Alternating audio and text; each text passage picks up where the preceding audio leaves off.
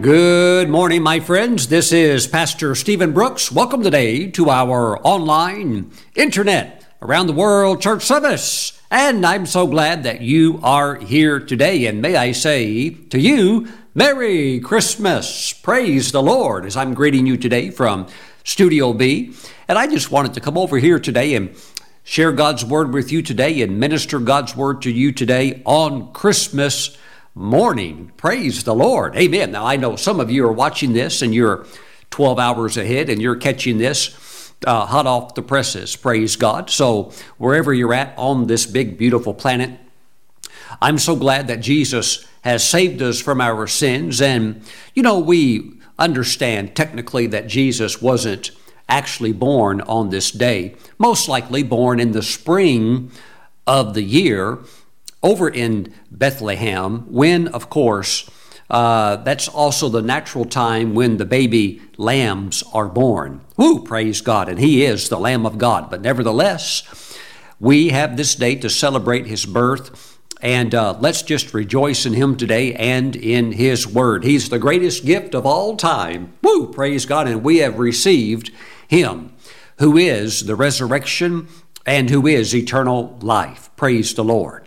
Now, let's take our Bibles. We're to receive the tithes and offerings before we jump into today's message. And let's go to Psalm 115 and take another look at verse 14, a very powerful scripture. Verse 14, may the Lord give you increase more and more. Wow, isn't that amazing? I think some Christians almost would try to rewrite this verse in their own personal theology by saying, may the Lord give you decrease. More and more. But no, you don't need any help going down.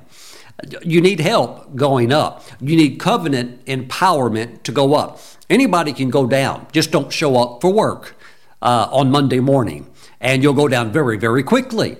But my friends, to go up, we must give it our all, and we must look to the Lord for the help and the strength that we need. And there is the covenant. Deuteronomy 8, verse 18, where the Lord gives us the power to get wealth. You don't need power to become poor. Nobody needs help going in a negative direction. But here it says, may the Lord give you increase more and more, you and your children. May you be blessed by the Lord who made heaven and earth. Now, these are very powerful statements in the Word of God, but here's the catch. If you don't take the faith that God has given to you and exercise it and believe what the Word says and proclaim it and speak it over your life, then it's still just ink on paper, although it is a vital truth. And we are in the new covenant that has been ratified and sealed with the blood of Jesus. That means that we not only have had our sins forgiven and we have passed from being spiritually dead to a place where we are now alive in Christ. We are spiritually born again. But included in that phenomenal covenant, which is better than the old covenant, is all of the things that were, in the old. That's also carried into the fullness for the believers. And I tell you what, the Lord wants you to experience increase, but you need to use your faith on purpose for it. Apply your faith. If you are a businessman or a businesswoman, take a look and review the year that we are now coming to a conclusion of, and look at your numbers, and look at how much profit you made, look at how many sales you made, and do what? Believe God for increase more and more, because God wants to take you higher. Praise the Lord. God wants you to go higher even if you are on a set income, because your boss can't just keep giving you a raise, every month or something like that. Unless you're like a salesperson and you're just knocking the ball out of the park and you're bringing in millions for the company. That could be different, but usually that's all commission based. But my friends, whatever the situation, even if you're on, let's say like you're a teacher, you're on a set income, you can still believe God for increase more and more. God's not bound by blessing you solely through the avenue of your career field, although that will be a primary vehicle that the Lord works through. But he can also get blessing to you many other ways. So be open to that. Let him increase you. But at the same time, you must believe this verse. You must confess it. Let's do that right now. Say, the Lord is giving me increase more and more. You know, there's some churches in America today that the preacher wouldn't dare say something like that. And all of the people in the church would feel ashamed to say it. Yet they're going to go out tomorrow morning and they're going to start another work week, and some will work 40, 60, 80 hours a week doing what? Trying to get more, but they'll never admit it. My friends, God can help you and God will empower you and work with you when you honor His word, when you hold to it and embrace it. Now, say this again. Say, the Lord is giving me increase more and more. Woo! Praise God. Amen. And He's blessing you and your children. See, take the promises of God and personalize them. Make them yours. Why? Because they are yours. Thank you, Jesus. Now, let's also honor the Lord with our finances, because that proves to the Lord that we are people of faith and that we are entrusting our lives into His safe hands for the Lord to help us and to take us into areas of growth that are beyond our own ability. I believe some of you are going to touch the exponential zone. In just a few more days, God's going to launch you, not with just a small percentage increase, but you're going to see some things that would be more in the category of exponential increase. Somebody listening to me right now needs to say, that's me. He's talking about me. Amen. And I am. Praise God. Now, let's honor the Lord with our tithes and our offerings. Praise God. We can bring them into the storehouse now. For those of you that prefer to mail in your tithe and your offering, you can send it to Stephen Brooks International, P.O. Box 717, Moravian Falls, North Carolina 28654. Now, if you want to bring your tithe, your offering in online, you can do so literally from anywhere on the planet. Please go to our website, stephenbrooks.org. On the homepage, there's a link that says Give. It has a red heart. Click that and you can bring your tithe in safe and secure online. Also, if you would like to give a special offering to help us to finish the year strong, click on that category called Projects. You'll see the various projects such as Pure Gold Television. You can click on that and you can give an offering right there, and we certainly do appreciate it. Now, let me pray for you.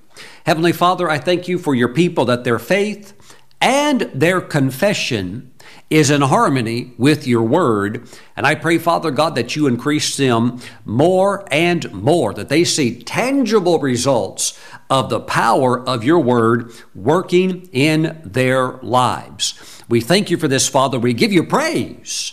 In Jesus' name, we all agree and say, amen. And I'll tell you what, God is working very powerfully in your life. Amen. Now, let's take our Bibles today and examine something that really stood out to me, and I believe God will minister to you through this word. I want to talk about you having your own sword. Go over with me to 1 Samuel, and let's go to chapter 13. 1 Samuel chapter 13. Let's begin with prayer.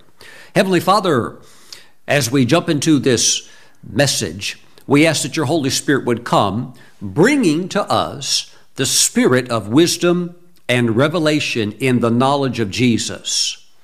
Thank you, Father. Let that anointing touch our minds and affect the way that we think and the way that we govern and live our lives.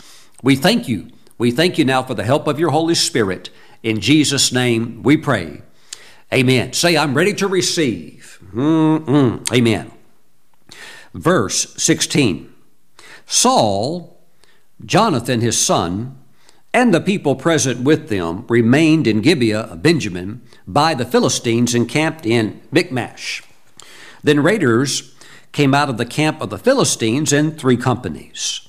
One company turned onto the road of Ophrah to the land of Shual, Another company turned to the road to Beth Horon, and another company turned to the road of the border that overlooks the valley of Zeboim toward the wilderness. Okay, so 3 raiding parties heading out to do more plundering and looting. Verse 19.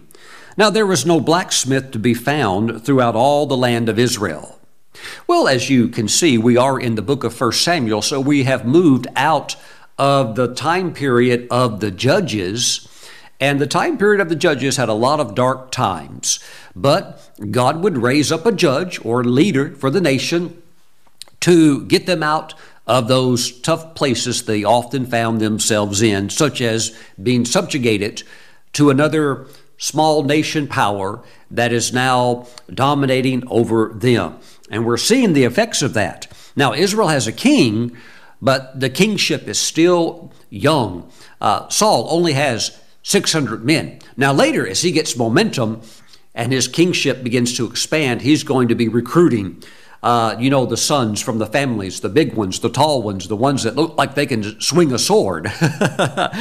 And of course, that's also why the prophet Samuel said, hey, now look, if you have a king, he's going to raise up an army, and that means he's going to be taking your kids, and they're going to go off and fight, and some of them are going to, unfortunately die and stuff like that. That's the whole thing you're getting into with this kingship principle. Before that, the Lord would sometimes literally fight their battles. So it was a much better situation, but nevertheless, they're in with the king, and things are going to become established in this area. But it says there was no blacksmith to be found throughout all the land of Israel. For the Philistines said, and they're pretty smart people, lest the Hebrews make swords or spears. Well, of course, that's exactly what they would do, because if you don't have a sword or a spear, it doesn't matter how strong you are. Maybe you can go out there with a slingshot or something like that, but those guys have shields, and you really do need some metal. Verse 20. But all the Israelites would go down to the Philistines to sharpen each man's plowshare, his mattock, his axe, and his sickle. And the charge for sharpening was a pim. That's about the same as an ounce of silver. In other words, about $25 to get all of your farming instruments all sharpened up so that you can use the mattock to bust open the soil or, get everything ready to go. Okay? And it says also to set the axes and set the points of the goads. So it came about on the day of battle that there was neither sword. Now watch this. This is really a very low spot. There was neither sword nor spear found in the hand of any of the people who were with Saul and Jonathan, but they were found with Saul and Jonathan his son. In other words, Saul, the king, who was a tall guy, and he's obviously physically pretty strong, and his son Jonathan, they each have a sword and the spear, but nobody else does. Wow. So here's the question. How do you fight, especially against those who are armed with swords and spears? How do you fight against situations like that when you don't have anything in your hand? Now, we know that God worked on Samson by the empowerment of the Spirit to pick up the jawbone of a donkey. But what do you do when that anointing is not there? And even if you picked it up with no anointing, this is not going to hold up against metal. You have a problem. And that's why I'm saying today that every man, every woman needs to have their own personal sword. Let's talk more about this. And the garrison of the Philistines went out to the pass of Michmash. Well, things are looking pretty tough here when you don't even have your own type of weapon to engage the Philistines. Now, we're in the next chapter, which is chapter 14, and now we are going down to verse 4. Keep in mind that while Jonathan and Saul, they have their weapons, but nobody else does. What happens is that even if you do have a weapon and all you do is wear it, but you never fight with it, then it's going to turn into just a ceremonial type thing where we put it on a wall like a plaque. Even if you wear it, it doesn't mean anything because it hasn't had any usage. Verse 4 now. Between the passes, by which Jonathan sought to go over to the Philistines' garrison, there was a sharp rock on one side and a sharp rock on the other side. And the name of one was Bozez, and the name of the other Seneh. The front of one faced northward opposite Michmash, and the other southward opposite Gibeah. Then Jonathan said to the young man who bore his armor, "Come, let us go over to the garrison of these uncircumcised." Anytime someone in Scripture here, like for example Jonathan, later you see David using the same phraseology when confronting Goliath, when they're saying uncircumcised, they are saying basically, we have a covenant with our God, and the fact that they're not circumcised means they have no covenant with the true and living God, because God made the seal of the covenant to be circumcision with his servant Abraham. "Come, let us go over to the garrison of these uncircumcised," or those that have no covenant with God. "It may be that the Lord will work for us, for nothing restrains the Lord from saving by many or by few."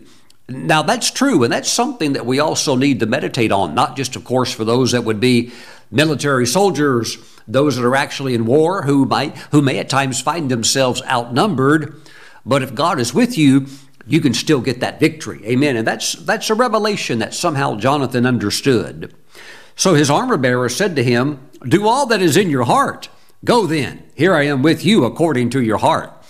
You want to have some close people on your inner circle. Don't let people into the inner circle of your life who are not loyal, who are not proven in that area to be like super glue, who stick with you through thick and thin. Praise God. And my wife and I thank the Lord that we have been surrounded on the inner circle with those who would jump in front to take a bullet if such a situation ever rose up. Praise God. Verse 8, "Then Jonathan said, 'Very well, let us cross over to these men, and we will show ourselves to them.'" We're going to pop out, and we're going to let them see us. "If they say thus to us, 'Wait until we come to you,' then we will stand still in our place and not go up to them. But if they say thus, 'Come up to us,' then we will go up, for the Lord has delivered them into our hand, and this will be a sign to us." So whether Jonathan is saying, whether we stand still and fight or we go up and fight, whatever this response, there's going to be some fighting today. Woo, praise God. And he's stepping out in faith. So both of them showed themselves to the garrison of the Philistines. At this point, there's no turning back. You're either going to fight now or you're going to probably get killed. The very fact that you've exposed yourself means that you're too far in now to back out. Praise the Lord. And the Philistines said, "Look, the Hebrews are coming out of the holes where they have hidden." And that's exactly what quite a few of them had done. That's why Saul only had 600 men in the army. Where's all the others? Hiding. A bunch of them ran up into the mountains and hid. Others were actually crawling down in the holes, finding caves to hide in because they were afraid of the Philistines. Then the men of the garrison called to Jonathan and his armor bearer and said, "Come up to us, and we'll show you something." Jonathan said to his armor bearer, "Come up after me, for the Lord has delivered them into the hand of Israel." And Jonathan climbed up on his hands and knees with his armor bearer after him, and they fell before Jonathan. They fell before Jonathan. And as he came after him, his armor bearer killed them. Now, it would appear to me, I don't really know for sure. We'll have to wait till we get to heaven, and then we can download this on our big screen TVs in heaven. However, I'm sure the technology is way beyond the TV screen, right? They already have that here on the planet Earth, right? You just project it onto a wall or something like that. But we'll rewatch it when we get to heaven. If you're watching me right now, when we get to heaven, come over to my mansion with me and Pastor Kelly, and we'll have a big house party, and we'll play the DVD of this. Praise the Lord. But I see this as Jonathan. We already know that he and Saul only had a sword and the spear.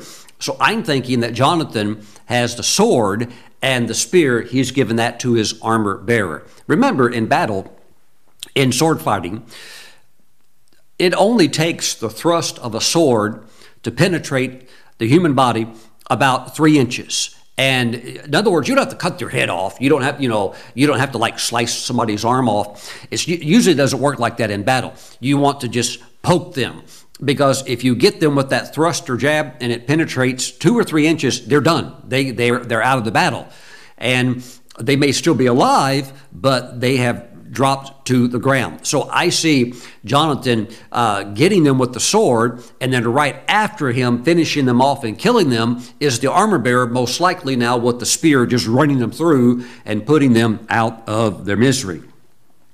That first slaughter, which Jonathan and his armor bearer made, was about 20 men within about half an acre of land.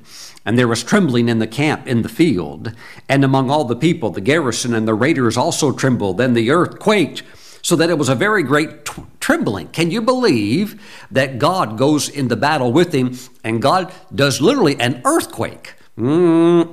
Praise God.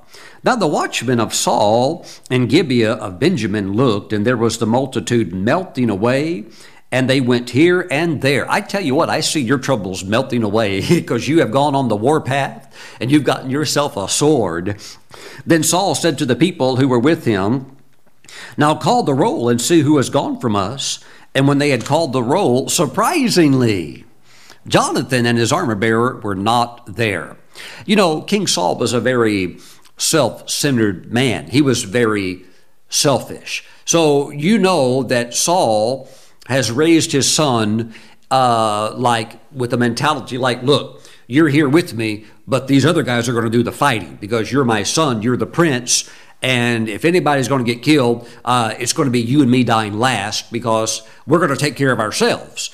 And so the last thing that Saul would think would be that his son has actually launched a secret covert operation, but that's exactly what he has done.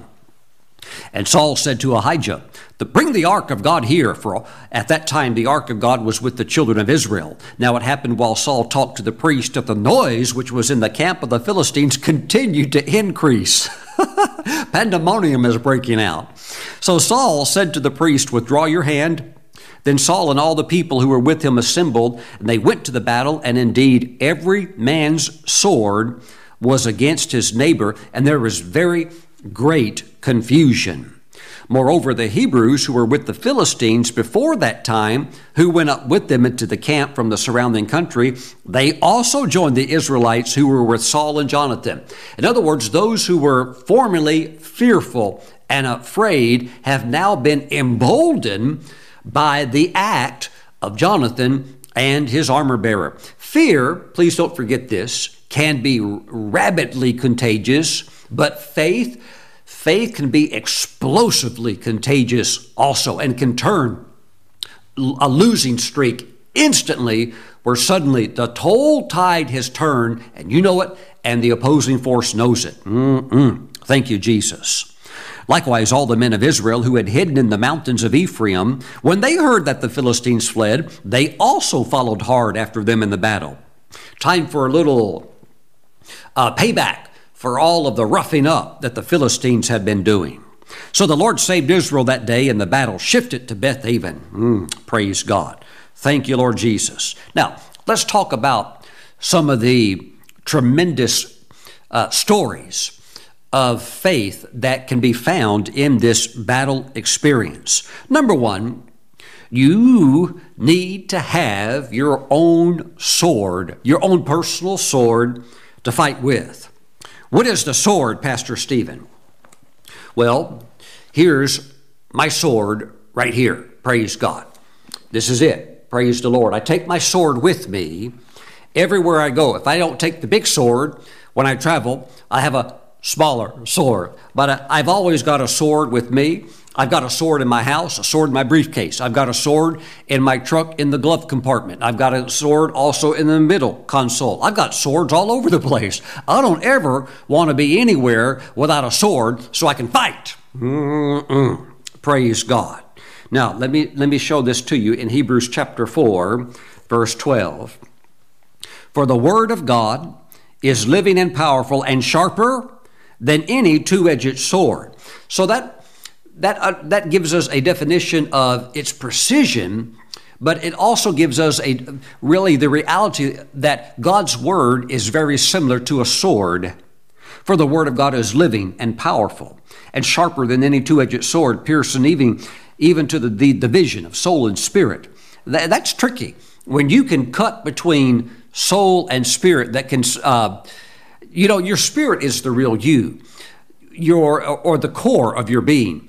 But your soul is your mind, your will, and your emotions, and they can wrap around your spirit in a sense. So to be able to pierce between what is strictly spirit and what is perhaps a soulish, vain idea, the word is actually able to penetrate through that and make that division.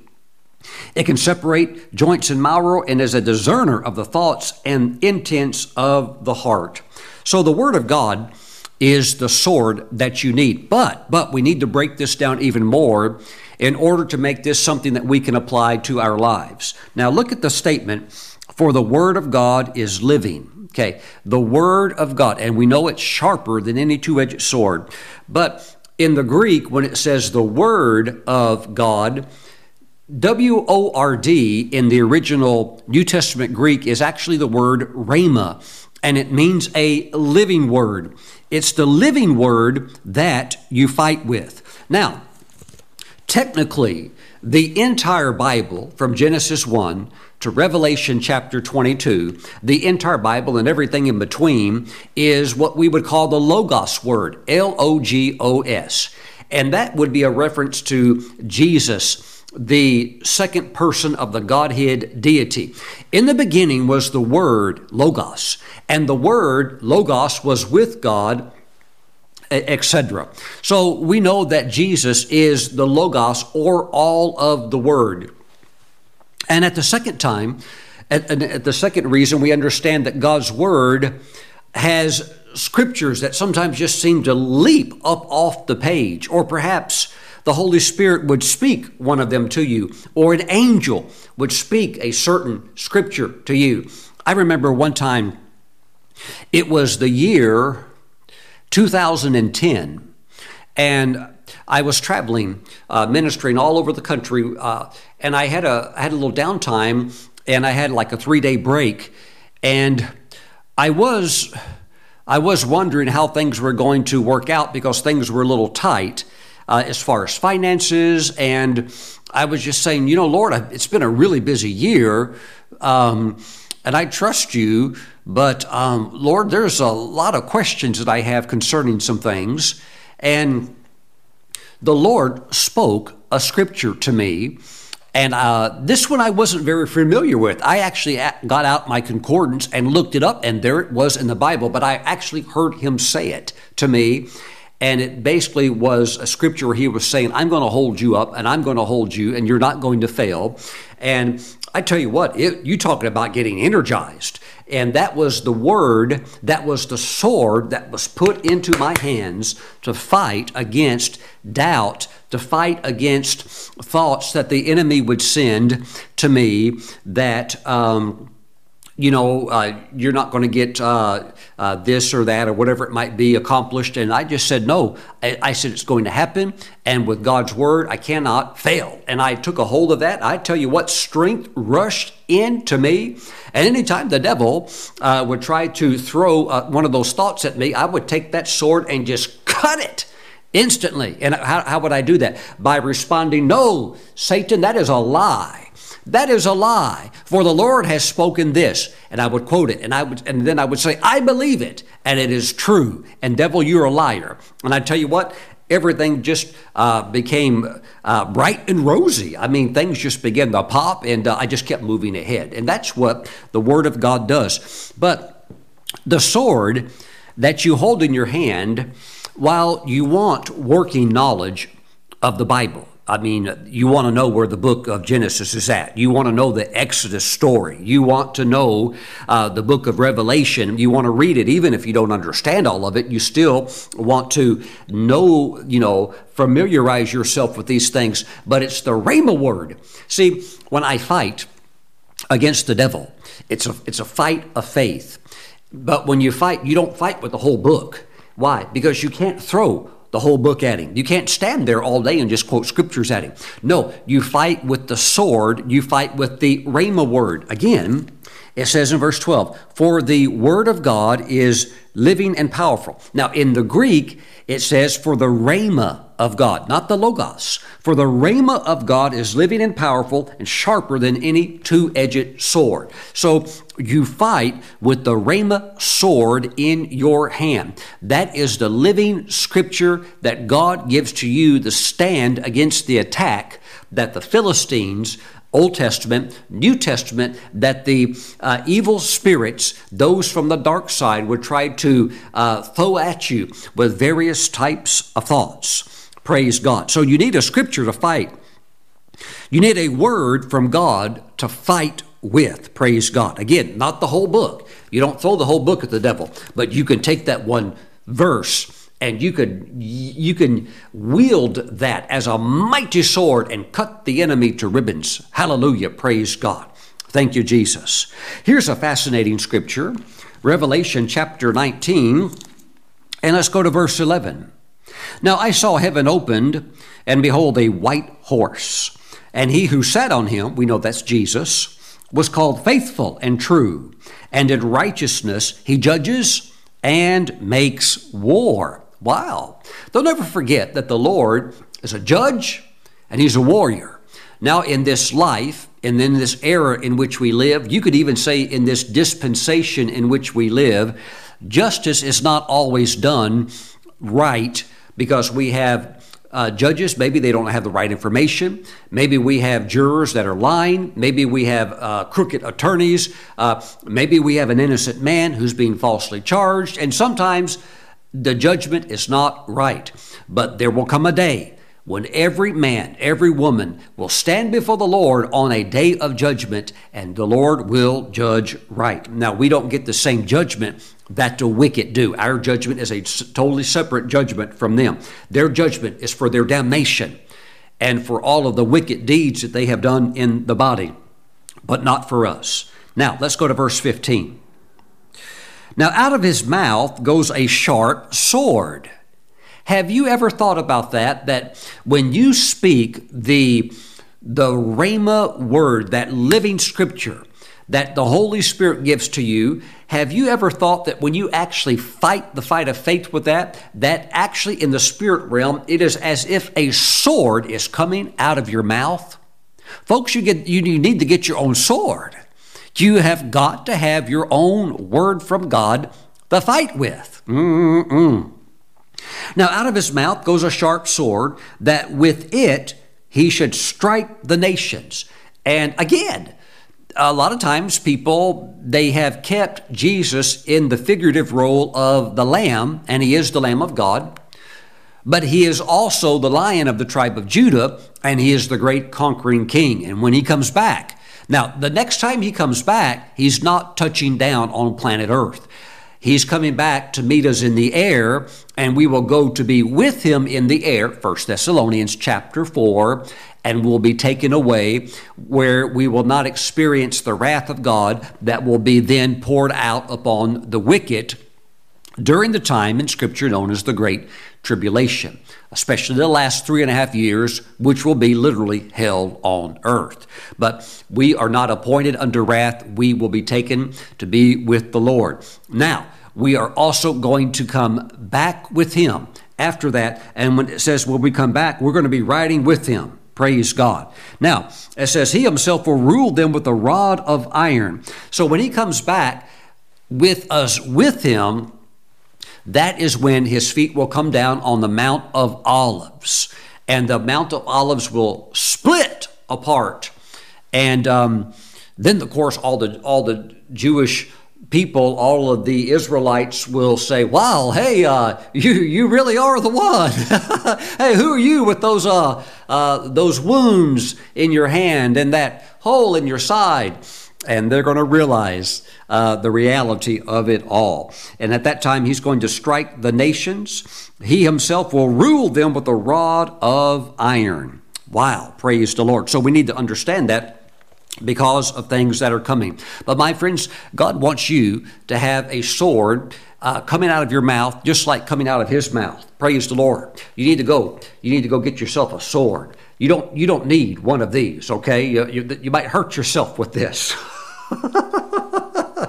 I was at a martial arts tournament. I used to do martial arts for years and years, and competed and stuff like that. It was a lot of fun, a lot of bumps, a lot of bruises, and this and that and the other.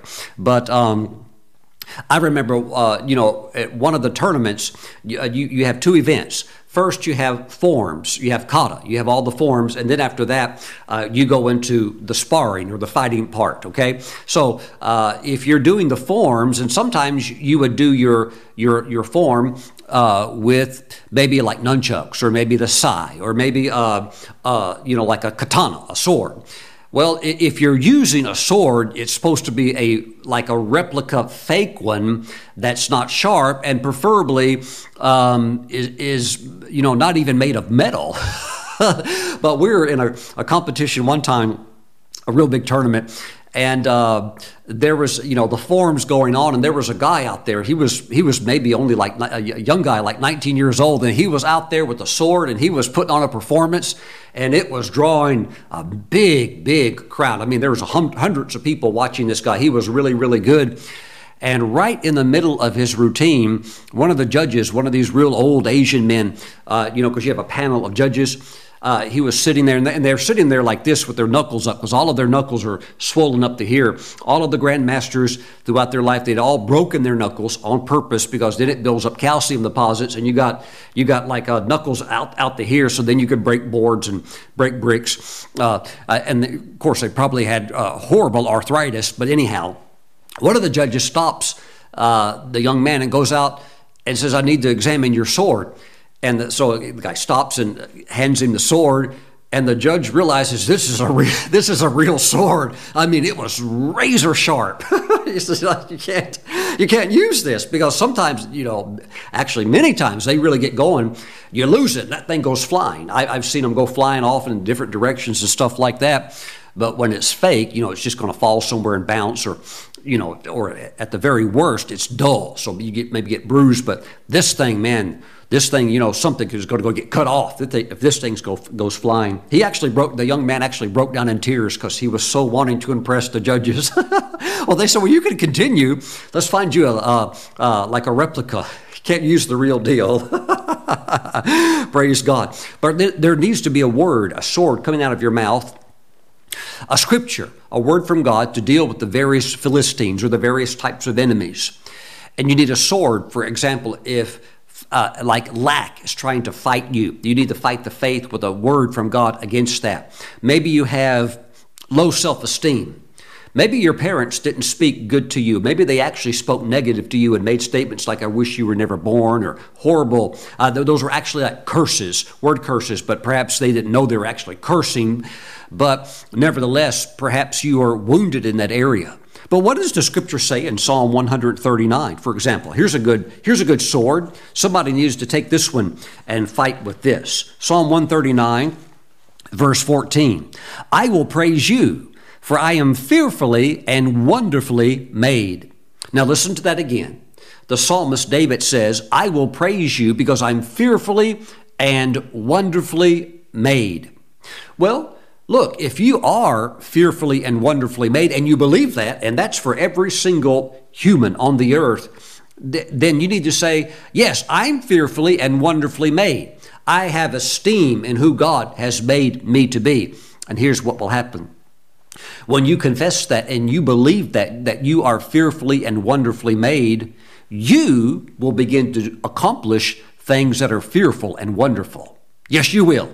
Yes, you will. Praise God. When you begin to allow the word to build you up and you stand on that and you fight with that, that becomes your sword. You will do things that others will take notice of. It's an output of the creativity and the gifting and the anointing that God has put on the inside of you. Praise God. But for every enemy, there is a sword. There is a word. And while you may have heard that God gave this person this word, He may want to give you another one. Because why? We all need to have our own sword. Praise God. Amen. So God's going to help you get the sword that you need. This is New Sword Day. Can you imagine the children of Israel against the Philistines? And all these men are thinking, we don't even have a sword. We don't have a spear. We don't have any kind of metal. Now, you could stand there with a wooden club, but that's not going to do very much against a real sword. So God is empowering you, his people, today. Now, again, it says that in Revelation 19 that he will strike the nations with his word, with the sword that's coming out of his mouth, and he's going to rule and judge with a rod of iron. Wow, praise God. I'm very excited about the millennium kingdom. In Zechariah chapter 14, it says in verse 17, and it shall be that whichever of the families of the earth do not come up to Jerusalem to worship the King, the Lord of hosts, on them there will be no rain. If the family of Egypt will not come up and enter in, they shall have no rain. They shall receive the plague with which the Lord strikes the nations who do not come up to keep the Feast of Tabernacles. How will Jesus strike these disobedient, rebellious nations when he's ruling the earth for the millennium? Now, the millennium is a Latin word that means 1,000 years. So when Jesus rules and reigns for 1,000 years, which he's going to do, how will he strike these rebellious nations? With the sword coming out of his mouth, with the word of the Lord. He'll speak a word. He'll say, okay, you're not going to come up and celebrate the Feast of Tabernacles. You tried to wipe out my Jewish people during the tribulation. Okay, now you're required to come. So you're telling me you're not going to come? That I strike you with no rain over the whole nation. That'll get their attention real quick. They'll find out real quick who's in control. So he's going to rule with the rod of iron. And all over the world, different nations, different states, there'll be various governors. Those who honored the Lord and lived for the Lord during their life will be appointed to rule and reign with him. And I'll tell you, it's going to be a very different world as it is what we see today. Immediately with Jesus reigning, life expectancy is going to go back up. You'll have people living to be 1,000 years old. You'll have people walking in health and free from sickness and disease. There will be the ruling with the rod of iron. In other words, if there's any form of contraband material, whether it's drugs, pornography, any type of damaging substance. You know, we've got all these drugs today that are killing people, but there are countries like China where if you are caught pushing illegal drugs, there is an instant death penalty. Same way Singapore. I've been to Singapore. They put the slip in your passport just to let you know, and you're never allowed to take it out the whole time you're there. It's an instant death penalty for any drug traffickers. And so those are just slight foreshadowing to what it's going to be like when the Lord's going to be ruling for 1,000 years. You might think, Pastor Stephen, how can people submit to that? They'll have to. But remember, the devil will also be locked up. So all of this crazy influence today of corruption and bribery and extortion and child trafficking and all of this filth is because there's a devil influencing people to do these awful things. But he's going to be locked up for 1,000 years. Jesus will rule and reign and finally show the world how it's supposed to be done the right way. Short story. Once the 1,000 years is complete, Satan will be released out of the bottomless pit for a very brief period of time. He will go out and he will once again try to gather a group of nation states to stand with him for what he hopes will be a final overthrow against the Lord. But it's not going to work. He will be crushed, and then finally he will be thrown into the eternal lake of fire and will burn and suffer for all eternity in that place. Already have been thrown in there will be the Antichrist, the beast, the false prophet. They will have already been thrown in, but at the very end, Satan himself will be thrown in, and all of the rebellious people who were foolish enough to believe him. Amen. Oh, by the way, sometimes people wonder how long is that short period of time that after he's out of that bottomless pit, how long will he be able to pull his last final stunt? I prayed about that because it doesn't tell us. I felt in my heart that the Lord showed me it was 3.5 years. And I studied and found out that some of the mystic saints, some of the prophets of old, said in ancient church writings also that the Lord had showed them, or the Holy Spirit had impressed upon their hearts, that that time is only for a short 3.5 years. Amen. What happens after that? We roll into eternity. Woo, glory. That's when Jesus submits everything back to the Father, and off we go into eternity. Oh, glory to God. Amen. Amen. A sword in your hand, the Word of God in your mouth. Praise the Lord. Now, what else do we need with this sword in our mouth? We need meditation. Meditation is really what keeps your sword sharp. And remember, anytime you have one of these, okay, and you're using it, it's going to get dull. So you have to take it to the blacksmith, okay? You have to take it into the blacksmith shop of your mind and meditate on that promise. Meditate on what God said to you. Meditate on that scripture that left off the page and grabbed your heart with such conviction that in a sense, it's no different if Jesus had appeared in a vision and told you. I'm telling you, when the Holy Spirit impresses a strong scripture, a word upon you, it's the same thing as the Lord standing there and saying it to you. Amen. That is the Rhema word. That's what you fight with. That's your sword. Thank you, Jesus. Well, you take it, but to keep it sharp, you must also meditate on it. Ponder on it. Think about it.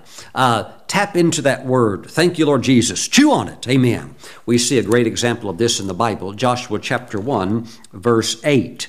This book of the law shall not depart from your mouth. Ooh, keep the sword in your mouth. But you have to keep it sharp.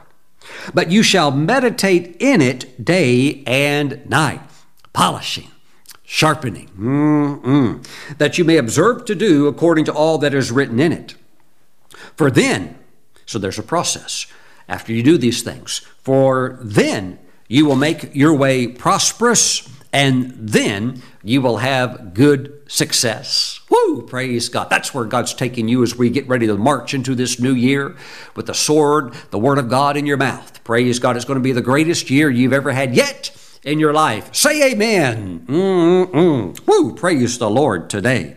Thank you, Jesus. Now, notice something very interesting here in this story with Jonathan. This was epic. He, by faith, went up and took on the Philistines, killed 20 of them. Just mowing them down like a lawnmower, chewing up dry grass. And he's just stepping in faith, and the Holy Spirit is now on him. So what does that mean? It means, now I want to show this to you. It means something very special. You've got to see this. 1 Samuel chapter 18. Woo! You're going to be in a category of believers that delights the heart of God. Watch this. 1 Samuel 18, verse 1.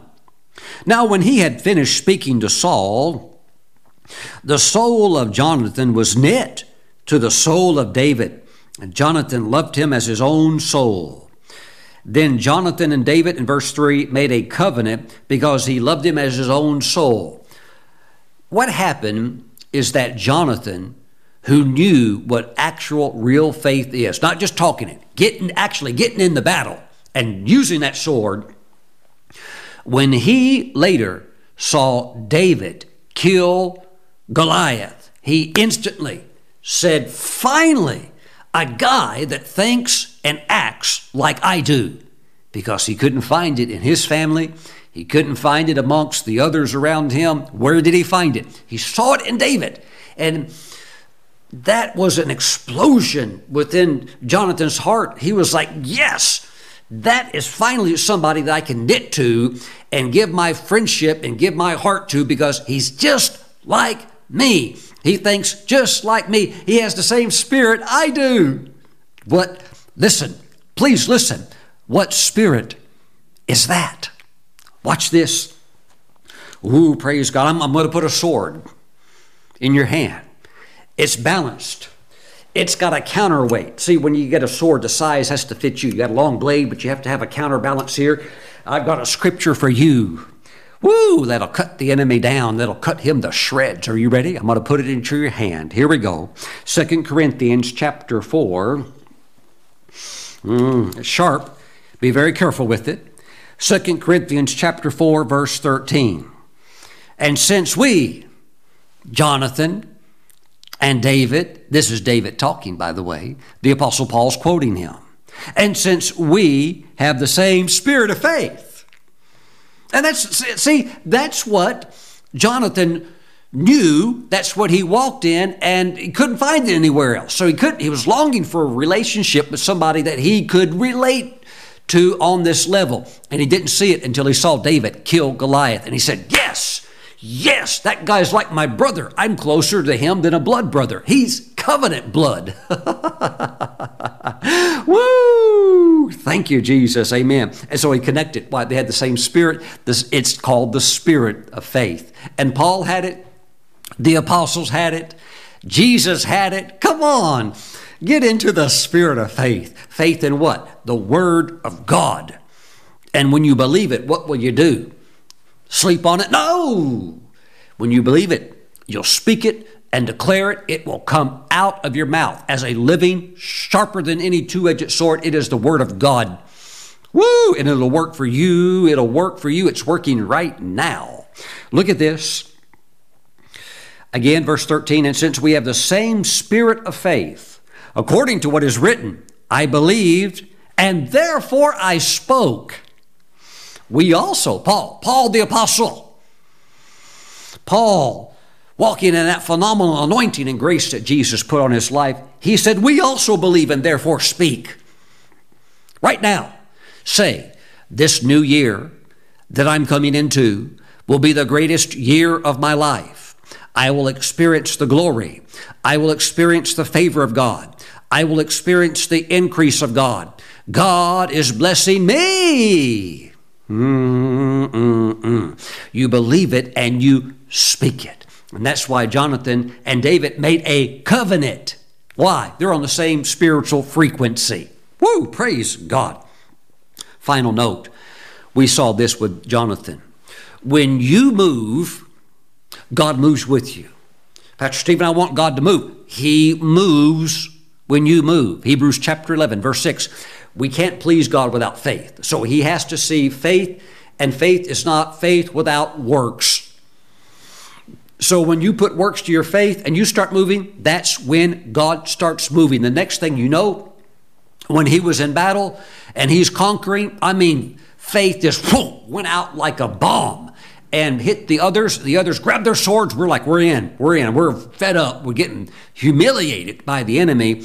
And it was a rout. And God starts doing an earthquake. God's working. Now his angels are working. And now the enemy's getting all confused and they're killing each other. They call it the fog of war.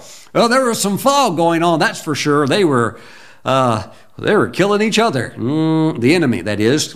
Praise God. Hallelujah. Lift your hands.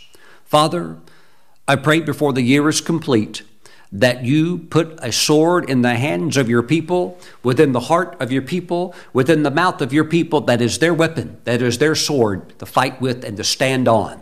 And I thank you that any time the enemy shows up, a Philistine, with threats or this or that, they will use that sword just like Jonathan did, just like David did, just like Paul, having the same spirit of faith. Father, we just thank you. We just thank you, Lord. We receive the word now in Jesus' name. Amen. Amen. Hallelujah. Give time to the Lord to seek him, hang out with him. He's going to talk to you, and you're going to receive the word that God has for you. It's falling right now. Some of you could receive the word right now. Father, we thank you. We thank you in Jesus' name.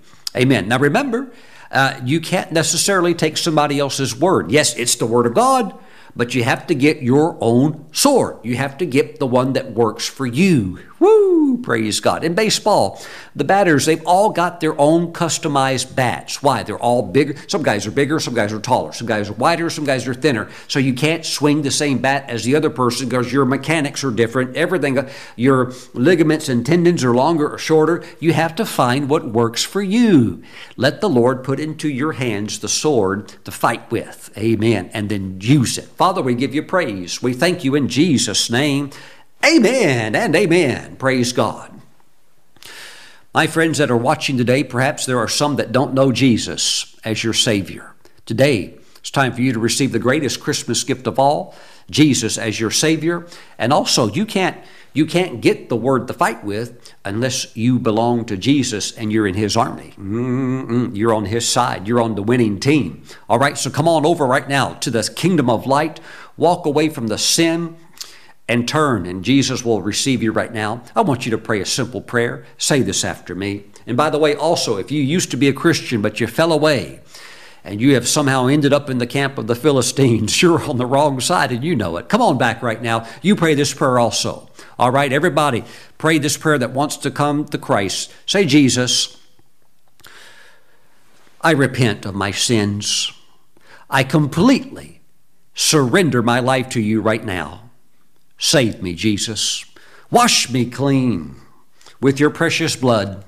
Write my name in your book of life, and put your sword, put your word in my mouth, and lead me from victory to victory. Jesus, in your name I pray. Amen. Thank you for saving me. Amen. Praise God. And He has heard that prayer, and He has saved your soul. Praise God. Amen. Now, let's take Holy Communion today. If you are a Christian, you can take communion. Praise God. If you're not a Christian and you take it, you're just drinking grape juice and eating a little cracker. That's all. But as a believer, we're going to receive Holy Communion. So grab a little wafer, a little cracker, and some grape juice, and let's pray over it. Let's take it together. Heavenly Father, we thank you for this bread and this juice, and we bless it right now, and we set this apart as being holy. And we thank you that this is now the body and the blood of Jesus. Father, as we receive the Lord's flesh, we thank you for strength to fight. We thank you, O God, for the word, the Rhema word, sharper than any two-edged sword. And Father, we just give you praise. The word is rising in our hearts, coming forth. We thank you. We bless you. Thank you for Jesus. Amen. Let's receive. Praise God.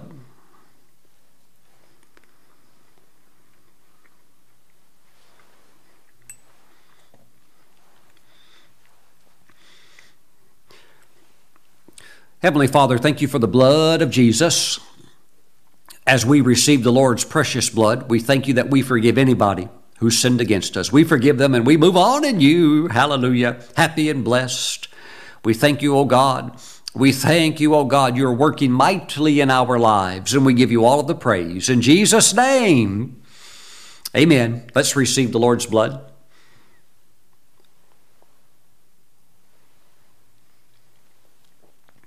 Woo! Praise the Lord. Hallelujah. My friends, thank you for joining me today. And as I say goodbye, on behalf of my dear wife and I and our ministry team, we just want to say we love you. Thank you for helping to make this a powerful and wonderful and effective year for this ministry. Thank you for your love for us and your prayers for us. And we love you, and we're praying for you. God bless you. Have a wonderful Christmas day. And I'll see you back again real soon. Bye-bye.